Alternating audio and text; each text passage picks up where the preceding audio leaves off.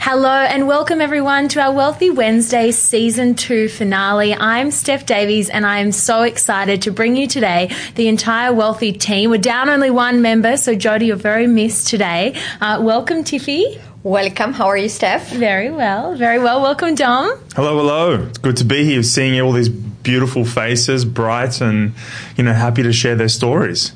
And Peter. Hey guys, how are you? It's good to be back. I've been away for a few episodes, but you've all been doing a fantastic job, and I'm really interested to have this chat today. It's another season under the belt, and things are looking bright. So thanks for having me. Man, you've been doing other podcasts and other studios, and I know I've been spreading my wings a little bit. You guys have done so good, so I've got to find other things to do. Yeah, right. I'm not sure about that, Pete. We love having you on here. Thank you. Today I'm really excited to talk about everything that we've seen in Season 2, and I want to kick off by one little fun thing that I've created called the Wealthy Win. So I want to go around the table if you guys don't mind, and what I'd love to hear from you is your Wealthy Win. So this might be something you've seen, you've experienced in life or outside of what we're doing each day at work, because I'm really keen to hear what's changed for you this season. Tiffy, would you like to kick us off? Sure. So I know we were hoping to keep it separate from work. Mine, it's a little bit of a mix. So my biggest win has been the Wealthy podcast in Spanish. To me, it has been such a journey, very exciting to be able to speak to a community that I can relate with very well, and just bringing them more and more information. Particularly, we're seeing a lot of people who want to start investing in property and don't know how to go about it because they have no one in Australia that can help them out. They don't know anyone, right? So it's been super exciting. I'm loving it, and that's my win for this season. That's a big win. Yeah. Hola to all of our Spanish listeners. Probably not on this podcast. Well, they were some of them, as in I've had a few private messages saying I was following the English one, but now that it's in Spanish, I'm going to go with the Spanish one. Yeah. Amazing. Yeah. That's awesome, Tiffy. I'm so excited for you. Congratulations. I know there's a huge amount of work that's gone into launching our Spanish podcast from yourself, from Jody, from the broader Wealthy team that support us every day. So thank you to everyone that's been involved, and I'm so excited, Tiffy. I can just see you flying with that. Yeah. Dom, what's your Wealthy Win? What's my Wealthy Win? We've had some wealthy wins recently, but we'll keep it out of business. And personally, my big wealthy win is I've been practicing what we preach. So for the longest time, we talk about, telling people to go buy an investment property, live in their own home, take investor grants, all this kind of stuff. And, doing the hard yards for the past 6 months, I've been living in Cambridge Park and commuting an hour plus every single day into the office, and that's been an absolute joy. Look, it teaches you to reflect and do other things in that spare time. But my big wealthy win is now I'm moving out of that investment property and moving into a home in Coogee. So I'll be neighbours with you, Tiffy, and not far from Steph and not far from Peter. So I feel like I'll be back at home, and that's for me a massive wealthy win. One of the things that I think that makes you wealthy is owning your time and not being beholden to people and your circumstance. So for me, being able to, ride into work or walk or have more time in my mornings and afternoons not traveling is really important to me because I want to spend time with all of you and with, my family. So cutting that down is a huge wealthy win for me. I love that, Dom, and particularly the message there around practicing what you preach. I know every single day in the office we're all talking about our property moves and strategizing what we're doing personally as well for clients. So I'm really excited for you and Charlotte and Apollo, the whole family. All right, Pete, you've got a big one. Share it with us. Yeah, so I think the past few months we've all worked really hard, and we've all tried to remain really positive in a market and in an environment that has been difficult for a lot of people. And as a business and as people, we decided very early on to take a glass half full approach. And for me, my wealthy win, as Dom said, being wealthy is more than just having more. I think for me, being wealthy, my wealthy win has been appreciating what we have. And so, we are very blessed to be in a fantastic country, and we're very blessed to have a great business and a great team and, great families. And I'm blessed to have children and everything else. But what for me, being wealthy and my win has been just to appreciate everything. And so I've found more fulfillment, I think. And I've just, the pandemic has brought forward all the things that could go wrong. And so rather than just wanting more and just we fall into a trap of just wanting to add to the list or tick things off. But I think it's been great to stand back and just say, I'm grateful for everything that we have. And being positive and having a positive mindset, I think, and maintaining that positive mindset while times have been tough, to me has been the biggest win. Can I add to what I love that, Peter, because one of the things about a positive mindset, and this is for all of you out there that aren't necessarily positive, I think the hot tip or secret about being positive is that you don't always feel it, but you can still project it, right? Even if you feel a little bit like shit, or even if you can point to the things that go wrong, you just make a decision not to. Like, for instance, if things are tough and I'm moving, so shit's everywhere, right? So you could choose to say the negative or point to the negative. But being positive is just pointing to the things that are going to go right, or the things that you want to go right, or ways that things that can be better. It's pointing to the silver lining, even if you don't feel it. So people that think, you're always so positive, you don't necessarily feel it all the time, but if you project it and if you act in that way, then it starts to sort of happen in that way.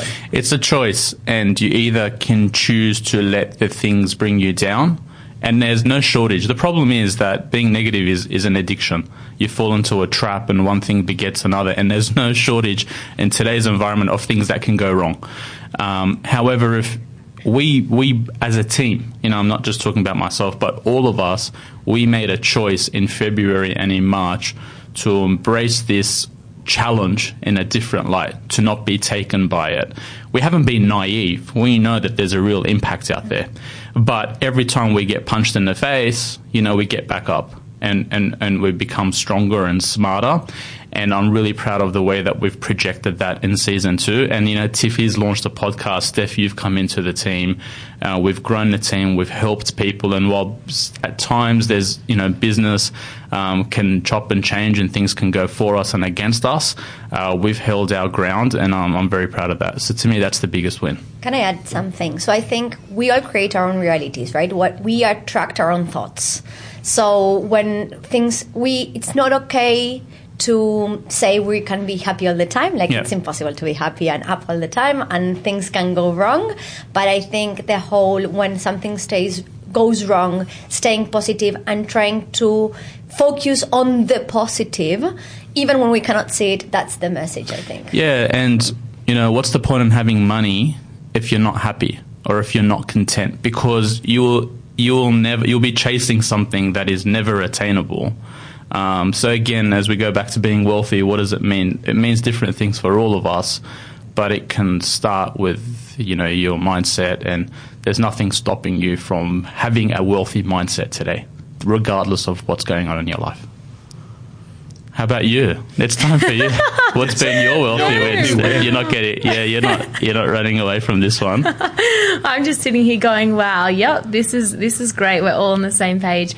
So I was thinking about this yesterday and thinking about my wealthy win, or a win outside of work. And we've been very busy in our family renovating our family farm, and that this has been something a little bit new, because normally I'm working in the commercial residential space on huge buildings. So when it's been the family farm, there's lots of moving parts. My mum wanted to replace the roof, which was going to be like $25,000, and we found a way to get around that and reseal it and respray it and save about $20,000. So that happened last week, and I thought that's a great wealthy win, and that'll be my win that I talk about on the podcast tomorrow. But then last night I reflected a little bit more, and I think that there's much more to that story. Over the last sort of few months with COVID, I've taken a lot of time out to reflect on what's important, and normally I spend my weekends off horsing or playing sport or doing a million things, but I've been spending a bit more time involved in the family renovation, and I think the involvement and the joy and the connection with the family and that sort of mini developer coming out in me has been the most sort of enlightening lesson over the last few months, and being able to have impact and share all the knowledge that I've been lucky to gain in property and share that with the family. So I'm really excited for the farm to be finished, but there's probably a lot more lessons and wins along the way to come out of it. Definitely. That's nice. It brings something forward, and that I think that during the pandemic we've all been really taken back by our relationships, our friends and our family. And Tiffy, I know, for example, you have a big community group that you're part of, and those things that maybe we took for granted are now very, very special to us, right? I like all those little wealthy wins. Fixing the roof and finding a cheaper alternative. I love all the little life hacks. Little wealthy win. Charlotte bought a fridge online and it didn't fit. She bought it for like $120 and then sold it for $400. All those little things. They're great. Pretty good return, Charlie. She's going to quit her job and just start selling fridges. We should do a whole podcast on that. Yeah, season 3, episode 1. We're just selling all of our old stuff. So I really like that. The ways that you can help your family and all these little hints and tips and secrets that Peter normally shares with us. So it's good that you can help your family and pass that on and have this project together. Yeah, no, it's been lots of fun, and doing things on a smaller scale. I've also found you have far less leverage, so you've got to get creative on how you can work with trades and pay them early and keep everyone happy to get the job done. So that's been fun. So, guys, that was really enjoyable. I loved hearing your wealthy wins. Let's get down to business now and start talking about what we've seen in season 2. So today is all about having a chat about what we've seen, challenges we've faced, maybe some deals we've been working on and what we've seen in the market, because there's been lots happening. Every single day feels like it's posed almost a new challenge. It's been a rapidly evolving market. And so because all 4 of us work in different aspects of the business, I thought it'd be a great opportunity to get together and go around the table and reflect on what we've seen. Who do you want to start with? You're looking at me. Oh, I'm just thinking, who do I want to pick first? Let's start with Tiffy, because Tiffy, I know the Spanish podcast has been a really great launch and it's opened lots of doors. We've had so many incredible people come into our world as a result. So I'm really keen to hear how that might have surprised you in some aspects or taken you down a different path at times. Yeah. So I think I'm going to take a step back and then include the podcast. I think when COVID came a couple of months ago, the sentiment of the unknown is what people were like, I don't know what to do, right? And as we all learned to live with this new reality, people are now getting more excited about investing, especially with all of the grants coming into the market. Now, it all happened sort of simultaneously, because as the sentiment started getting better, we've started seeing some amazing deals and helping our clients get these amazing deals. That's when it all happened at the same time. I had a few very close friends come to me saying, Tiffy, I'm ready to invest and I want to invest. And then for those who don't know me, I love doing live streams everywhere and anywhere, really. So I've done a few live streams in like groups that are Latin people in Australia, introduced myself, shared that I was launching the Wealthy podcast in Spanish, and then from different areas, like people who are currently living in Australia and outside Australia have started reaching out.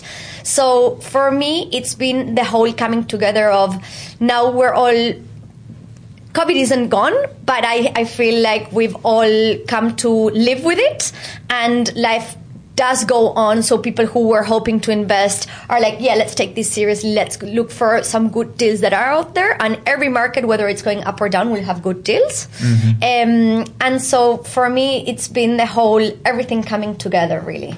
Yeah. That's so nice. So nice. I'm so excited for you, and I've loved meeting lots of new wonderful Spanish people coming into our world as well. Now, Dom, I know that you and I each and every day are screening opportunities all across the country. I wanted to talk to you about opportunities, what you've seen out there, what you like the most. We've been through a lot, and I always say, I feel like a broken record, I always say we see the good, the bad, and the ugly in this business. So what are some opportunities that you've seen and you've really liked? I'm just obsessed with this airport. I talk about it all the time, but I really am. It's just because, we've been in property for such a long time, and I'm so passionate about it. We go out, we visit estates that have been around for 20 years. We visit estates that have been around for 10 years, some estates that have been around for 5 years, and it's very gratifying, and it's validating to go and have a look at past projects to see the prices that we paid at that point in time and then how they've evolved.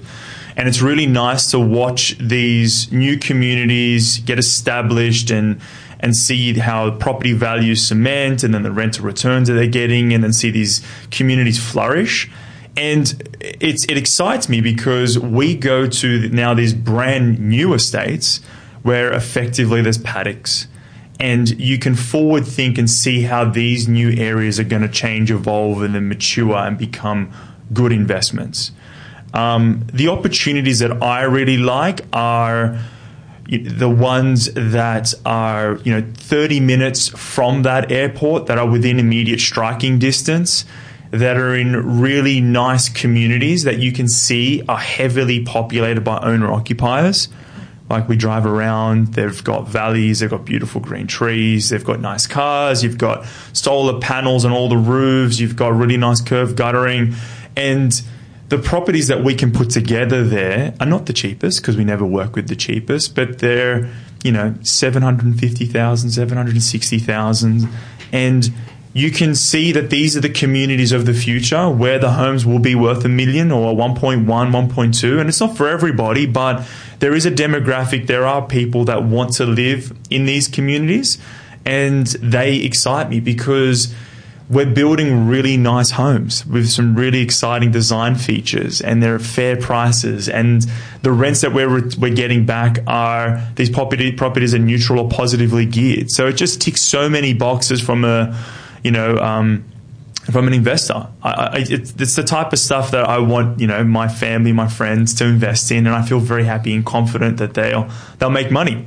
So we work on some really crazy, exciting deals on the other side where they're big buildings and whatever else, and Peter and I are looking at some exciting things. But just from a first investment point of view, we sat with Nathan and Sarah the other day, and this is their first investment. They're so excited, and I love doing those ones, helping people buy the first ones, and it's a really nice, simple, easy thing to bite off. Yeah, I agree, Dom. It's really exciting when we've got clients that are aspirational because they're taking that first investment really seriously, and we can make sure that we do everything we can to ensure it's a platform and it's a springboard for investment 1, 2, 3, and their future. But one thing I just want to add to that is that really exciting area we were looking at yesterday. Peter and I were reviewing some data. We were looking at the off-market deal that we have and the vendor discounts available. We actually got all the data, and we could see that in a particular area, because of the owner-occupier demand, there was less than 1% vendor discount on every opportunity or every parcel sold in that area. And so I think that understanding that demand and supply and the community is really important. So I'm really excited about that too. And sorry, I want to jump in one more, because we've been looking at some, and I know that Melbourne's very contentious at the moment because of COVID. But I really do think that there are some exciting markets to look at in Melbourne, particularly not the inner city, but sort of that city fringe ring. There's some really, really nice sort of packages that you can get where you get land content at prices that are just disproportionate from the market. I like going into an area and you can see homes selling for $2 or $3 million, and then you got townhouses selling for like $700,000. You're like, in Sydney, it doesn't make sense because there's such a disproportionate, level between the two. But there's some really exciting deals out there, particularly Melbourne. But you've got to be a fairly courageous investor to go pick up stuff over there right now. That's right, and we're taking all of those steps to make sure that they're very calculated risk. Yep. Now, that alludes to our next question, because I also want to talk about the challenges that we've seen this season. And I'm looking at Pete, because Peter and I were going through a lot of data and analytics yesterday, and I think that that's a good avenue to talk about the challenges. We've got some good opportunities, for example, in Melbourne, but then the challenges has been valuation. So let's talk about challenges that you've seen, Pete. So maybe before we jump into that, I'll just add a point on the previous question, in that the opportunities. Where are the opportunities and what are we seeing as opportunities? I'll take one step back, and we're very good at finding particular deals and areas and hotspots and the actual product. That's what we do very well. But where my thoughts are, or where my big picture is what will happen to all asset prices over the next 5 or 10 years. Because that's very important. A lot of people jump into real estate and it's tunnel vision. They're looking at that property, that's not worth $1 million, that's not worth $750.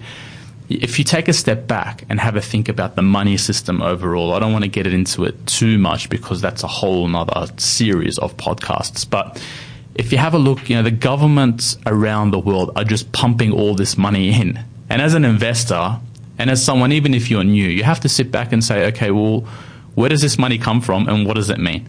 So to me, this money doesn't appear out of thin air. It's not free money. It has to get paid back into the future. Interest rates are at zero and probably going negative. New concept that, they didn't teach us at university when we all went to university and we went to school. So we are in a different world. The way you think about money, the principles about money, the values about money, what your parents and grandparents know about money, the game's changed and is changing right before our eyes.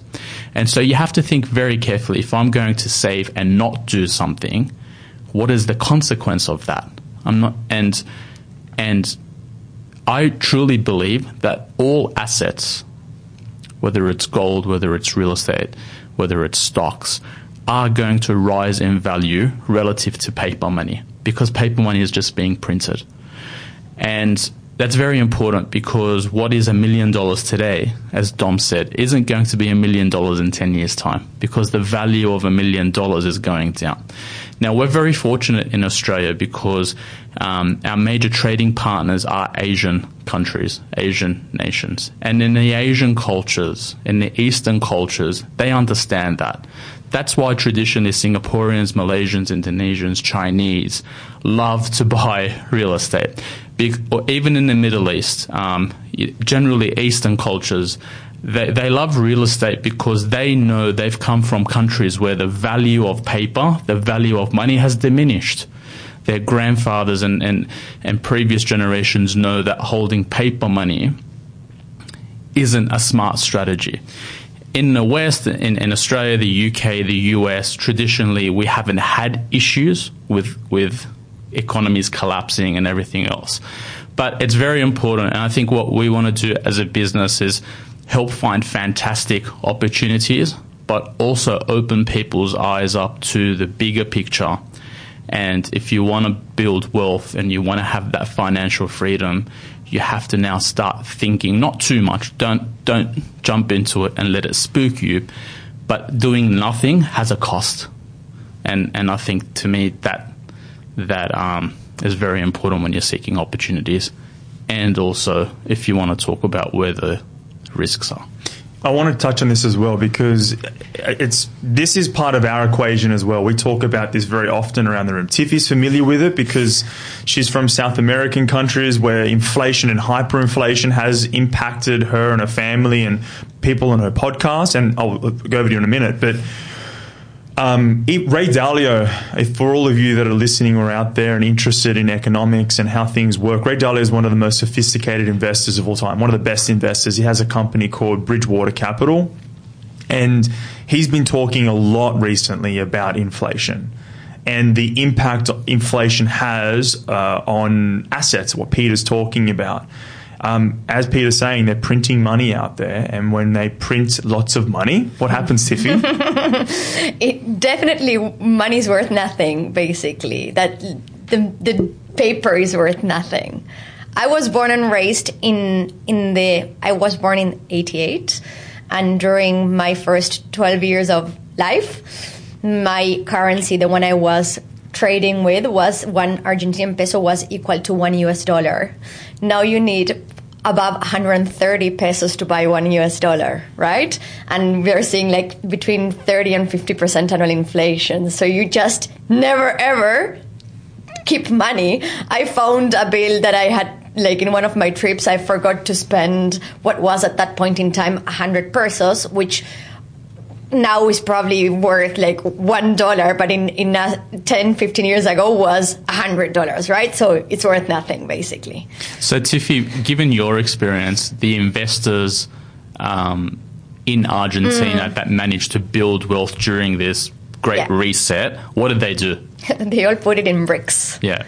Yeah, that's the number one vehicle, really.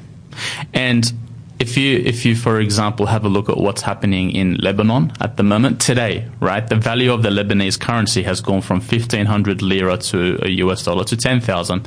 So all the investors and all those that are relatively middle to upper class that have wealth have all been buying real estate. They've been buying anything other than the paper that's being printed. And we're fortunate in Australia that we don't have those issues, but the world overall, when the US pumps $3 trillion in the space of 4 months, when Australia announces a $200 billion JobKeeper, job seeker scheme, it's not free money, right? So when you print the value of that home, if something sounds crazy, 750 grand because you could have bought it for 300 5 years ago, well, in 10 years' time, it's probably going to be 2 million.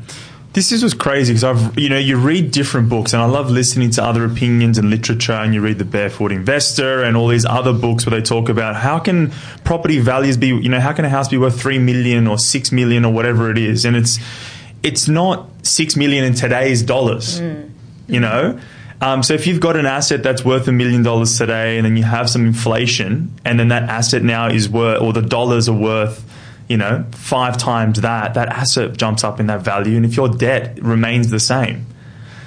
And even Barefoot Investor, well, traditionally a lot of stock market guys talk down real estate. Yeah. They talk up the stock market. Yeah. Right. So whether it's stocks or whether it's real estate or whether it's buying statues, collecting art, how you invest is up to you.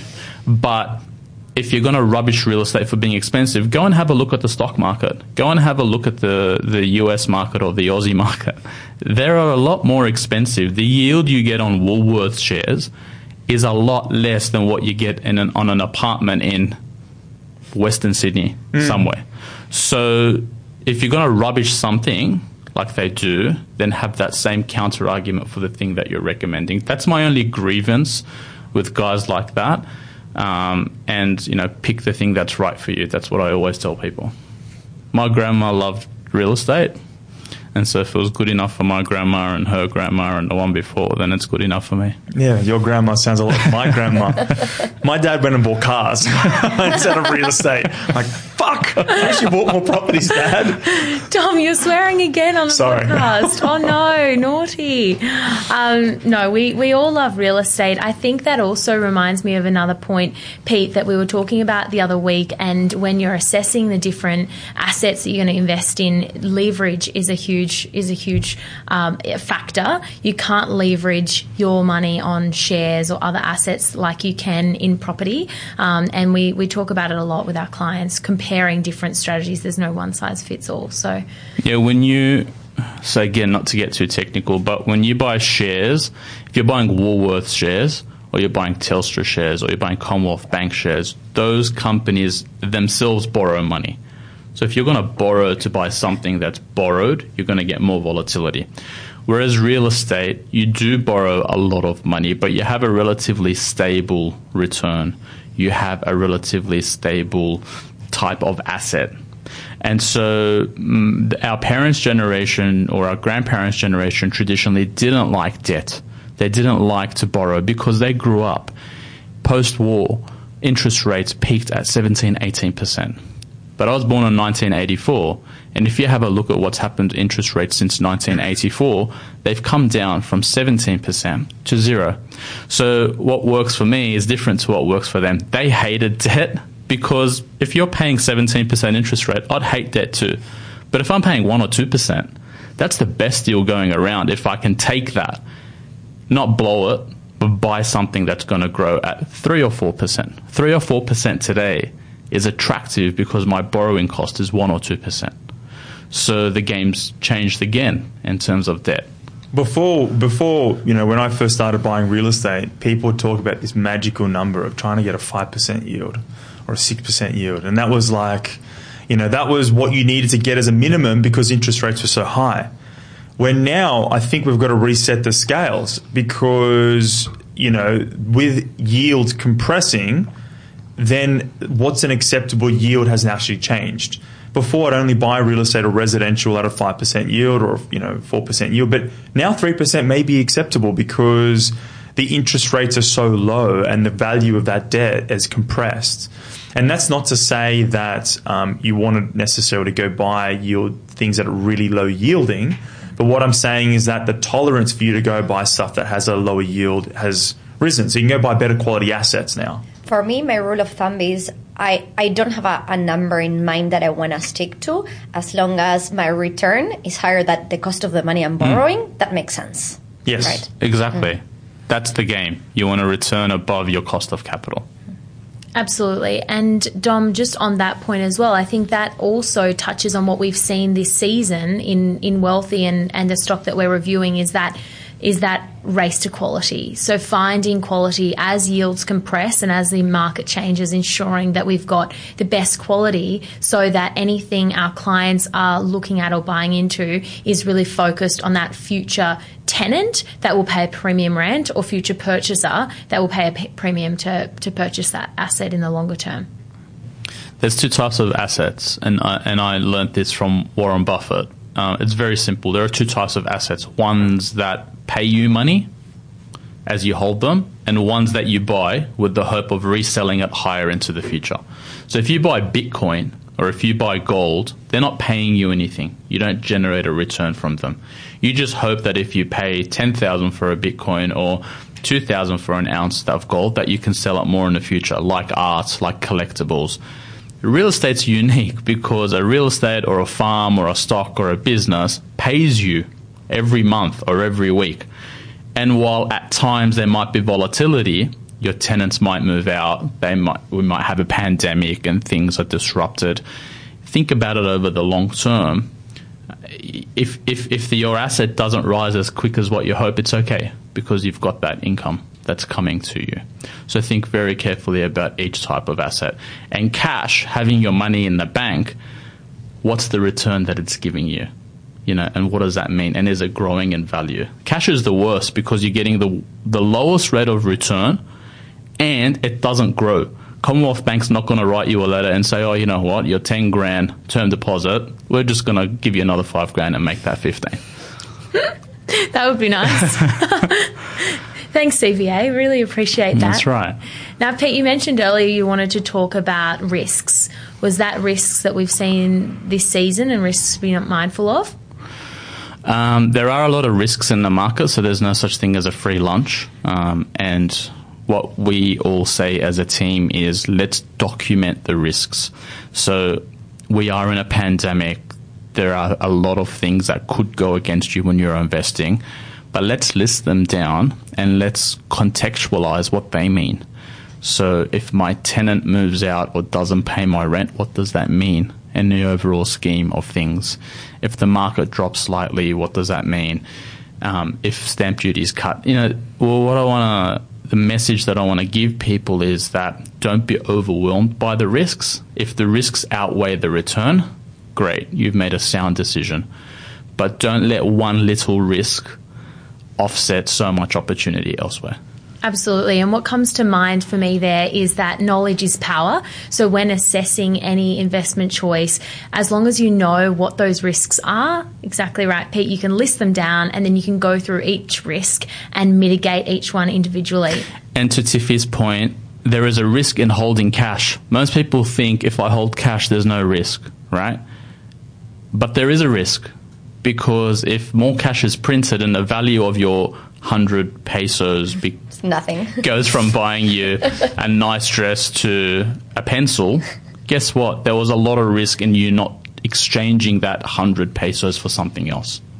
The opportunity cost. That's right. The opportunity cost of sitting back. Can I talk about risks? So one of the conversations I've had with a few clients in the last weeks has been about Melbourne being where we have some great deals, but their fear of what happens whilst we're in lockdown. So I shared my own personal story. One of my properties in New Zealand was vacant 2 weeks before it went into full lockdown back in April. And I had a whole month where the property was empty. But then I had a property manager doing everything as in within her capabilities, posting photos online, etc. And the day the level 4 restrictions were lifted and went to level 3, then the following day I had someone moving in, right? So there's things that can be done even whilst we're in full lockdown, right? So when we're talking about measuring risks, can I afford having the property empty for a whole month? If I can, then I'm willing to do that. Of course, like if one of my clients was saying, oh, but should I be considering having to afford having it empty for a full year? I was like, if you believe that you're going to have it empty for a full year, then don't buy it, because no, that's not something that we would advise you to, right? I don't think it's actually realistic to assume you'll have a property empty for a whole year. Yeah. Some people ask you to put some really crazy assumptions. Yeah. If it's going to be empty for a whole year, maybe you should just reduce the rent. Exactly. It's like just $20. It's a little unrealistic. Maybe the price is too high, or you're doing something wrong. But there are some other risks that are out there. I think that one of the risks that we try to mitigate is the actual property risk. Like, the market's going to do what the market's going to do, and if you pick the right market, you've done the research, then it's going to be okay. But if you buy a shitty asset, that's not a swear word, is it? No. A shitty asset in a good area and it has problems with it, then you're going to have a really bad time. Like, if you buy a terrible house or a terrible apartment or a terrible townhouse in a good area and it's costing you money to repair it, or there's cracks or it's falling apart, then that's a really bad day. And it's sad to say, because I don't want to be one of those propagators of negative news, but there are bad developers and there are bad builders out there. And I think part of the value that we put into the market is helping people avoid the pitfalls. You know, just buying a good asset in a good area is going to perform well. But if you're buying, we've seen some really shocking builds and some really bad developers. And there are a lot of telltale signs that you can pick up if you're in the industry, and if you're a builder, you can definitely go out and see the things that are going to be issues down the road. So a lot of the inexperienced investors, I really encourage you to go and seek knowledge and talk to people and double check everything before you go out there, because there are still dodgy builders and builds going that are popping up. And that's another risk that I'd be very, very mindful of in this market. Yeah, when we talk about good and bad investments, something that came up yesterday, actually, I was talking to a client. They said, I had a lemon in my portfolio, and we were talking about properties that they've owned in the past. And I had a really interesting chat and told them that what might be a lemon to them may not be a lemon to someone else. So that's the other thing to always consider. What you might think is a bad investment might not actually be a bad investment to someone else. You've just bought what hasn't matched your situation or hasn't matched what your goals or objectives were with that. So you might have been after a high yield, and then you've actually bought something in the wrong market that is more capital growth focused and has a lower yield. So so understanding your goals and objectives are really important. A lemon property is a lot better than a lemon stock that goes from $5 to zero. It's a lot better than a lemon car that becomes a scrap value. So even if you have a look at real estate investment mistakes, avoid them at all costs. But it's an asset class that, there's bricks and mortar and there's a replacement cost there, and there's a block of land, and time heals all wounds. So even that's why I like it, because even when you do get it wrong, assuming you don't do something completely stupid, even when you do get it wrong, it becomes a mistake that you can live with and readjust and grow from. Whereas if you went and invested in the stock, have a look at the stock market. I used to be a stock market guy, and I left because in 2009 I was advising 40,000 clients when the market was collapsing, and it happened again, 6 months ago, and it will happen again. And when you buy a stock and it goes from $5 to 10 cents, a lot of the times that happens, it's hard to recover. If you buy a piece of property and it goes from 500,000 to 400,000, you've made a mistake, right? Because that's not the goal. The goal is to buy 5,000 and it goes to $1 million. But even at $400,000, it's bringing you rent. Time will heal all wounds, and it will be worth more in the future. So to me, it's that simple, right? Your risk to reward, contextualize it, keep that in the back of your mind. Dom, this brings to mind the conversation we were having with one of our clients when we were talking about time heals all wounds. Sometimes we get blindsided by $5,000, right, as a negotiation. And in 20 years' time, that property, whether you paid $5,000 more or less, wouldn't have made a difference if the property has tripled, quadrupled in value, right? So you were sharing the story of your uncle and the sheeps and stuff. Peter's uncle. Okay, cool. He buying a block of land, and then they got stuck on a negotiation point with about a sheep or something. They were buying a farm. It was my dad's cousin. They were buying a farm out in Western Sydney, and it was an entire suburb at the time. This is like 60 years ago. And they negotiated, they did a deal, and there was a cow as part of the farm. And after they did the deal, the vendor said, that cow's coming with me. It's sentimental to the family. And my dad's relative said, no, we made a deal. It was everything on the farm. And they reneged on that. And today there's an airport being built, a $20 billion project, and an acre is going for $1.5 million. So don't, as Tiffy said, don't let the little things disrupt you from making the big moves. I'm talking about that with clients now, and in a different context where we're telling them to spend a little bit more money, where we're saying, look, you should spend a little bit more money on the build to get a better quality home. And I'm saying $30,000 seems like a lot today, but it's not in the grand scheme of things, because if you're building a much better home, if you're getting an extra bedroom or an extra bathroom or a bigger car garage or, 40 extra square meters of space or whatever it is that we're telling you to get, it comes with experience in mind, because we've seen what happens in 5 or 10 years. It's like, to use an analogy, it's like when you're running a marathon and you've got like a rock or something in your foot, it rubs at the start, but after the end of the race, it's like your whole foot, you want to just chop it off. It's the impact of this little thing over a long period of time that you really need to be mindful of in property, and people make that mistake all the time. They won't go spend money on the floors to get better quality flooring, or they won't spend money on the ceiling. Or it's funny because nobody drives the cheapest car, nobody eats at the cheapest restaurants, wears the cheapest clothes, or buys the cheapest watches. But when it comes to buying real estate, everybody wants to get the cheapest or cut corners, and it's just that mindset, right? Yeah. You should be buying the cheapest car and buying the most expensive house because you're getting more. You're not paying more. You're buying something better. Yeah, you're getting way, way more value. People go and spend like $100,000 on their weddings, and but they want to save $5,000 on tiles or whatever it is. It's like, come on, man. Wild priorities. Yeah. Wild things. They might be our next our wealthy wild moments when we find people spending money on wild things like that. Okay, guys, I know we need to wrap up shortly, but I want to talk just lastly about what we're about to see in the next sort of cycle. So we've done a really nice wrap on season 2. What are we going to see next? I know I want to talk about supply from all the developments we've been working on. We've been seeing a lot of residual stock. We've been seeing the pain point that developers have been in, where they've committed money to their pipeline and they've committed their cash flow to their next deal or the next site acquisition, and they need to move residual stock. Now, as COVID impacts the market and their movements, I want to know sort of in terms of that supply chain, what's going to happen in the next 1 to 2 to 3 years. Some areas are going to be getting lots of supply. Some areas you really want to stay away from because there's towers coming out of the ground and they're not going to stop. Some areas are landlocked and there's not a lot of supply coming onto the market.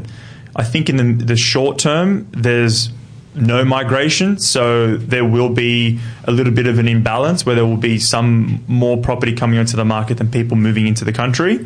But I suspect that after things normalize, and I've got my hands in inverted commas for people that are listening, we're going to see a lot of migrants coming to Australia because they're going to realize as a country it's one of the best in the world.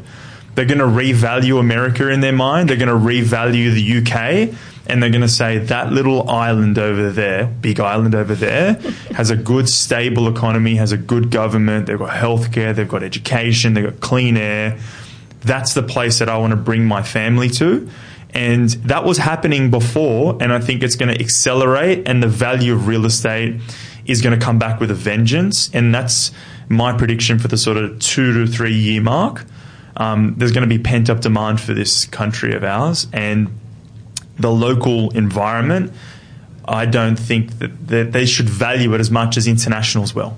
Dom, I think on that point, we've already seen it. We've already seen a lot of expats be living in London, New York, all around the world, and those Australians are looking back at Australia going, wow, I wish I was in lockdown working from home at the Australian house, being surrounded by my family at the moment. They don't want to be in that London apartment cooped up, and they're already looking at Australia and looking at real estate options here.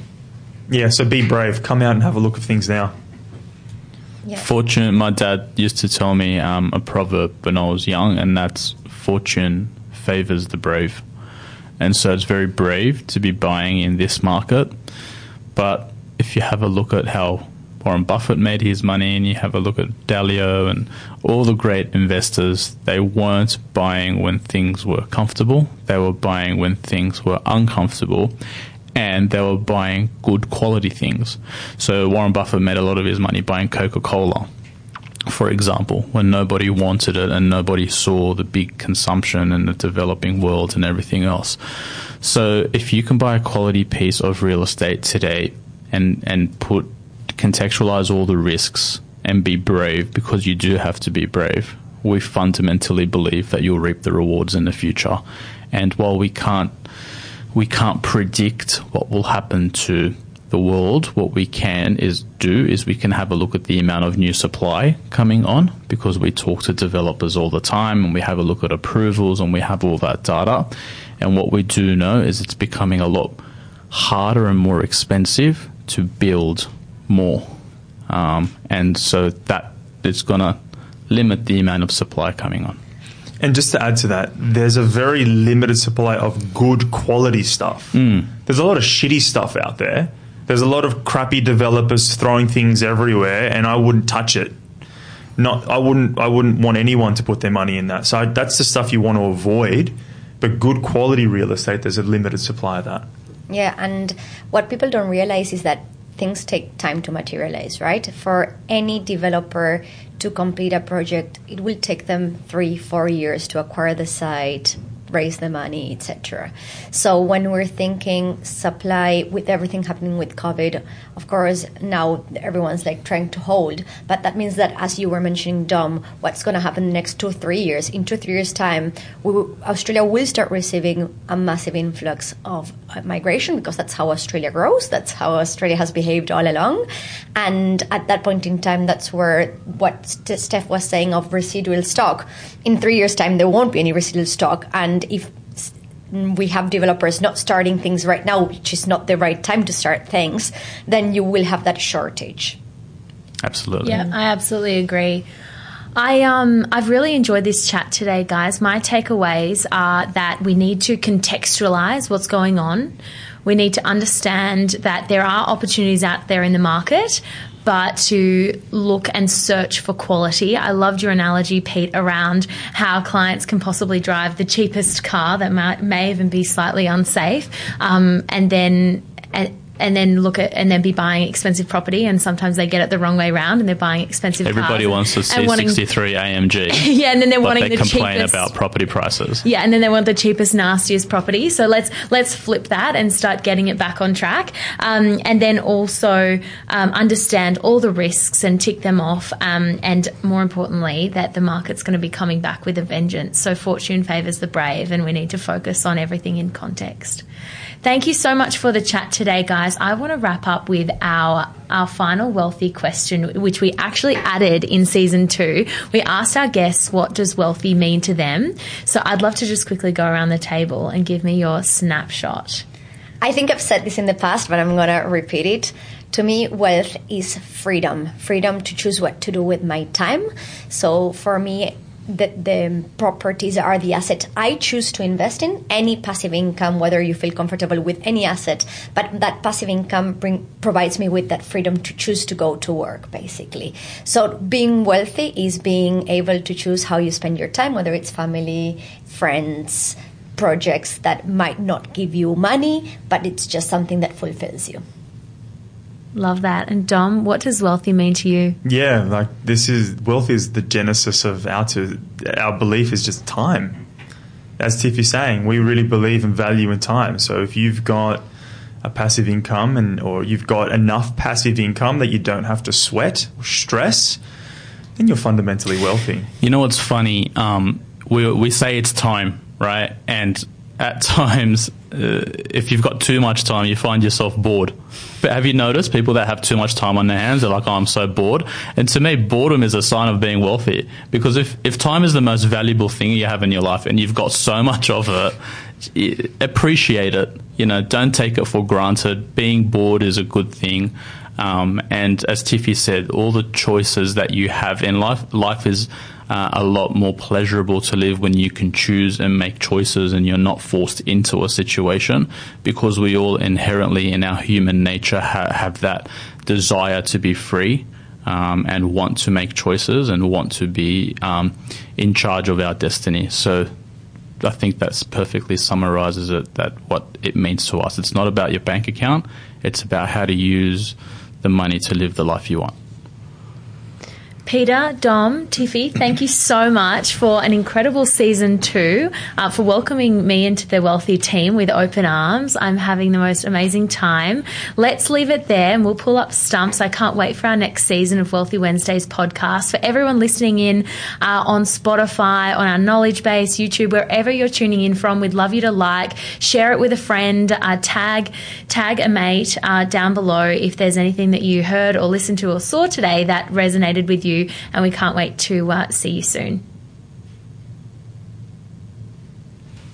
Cool.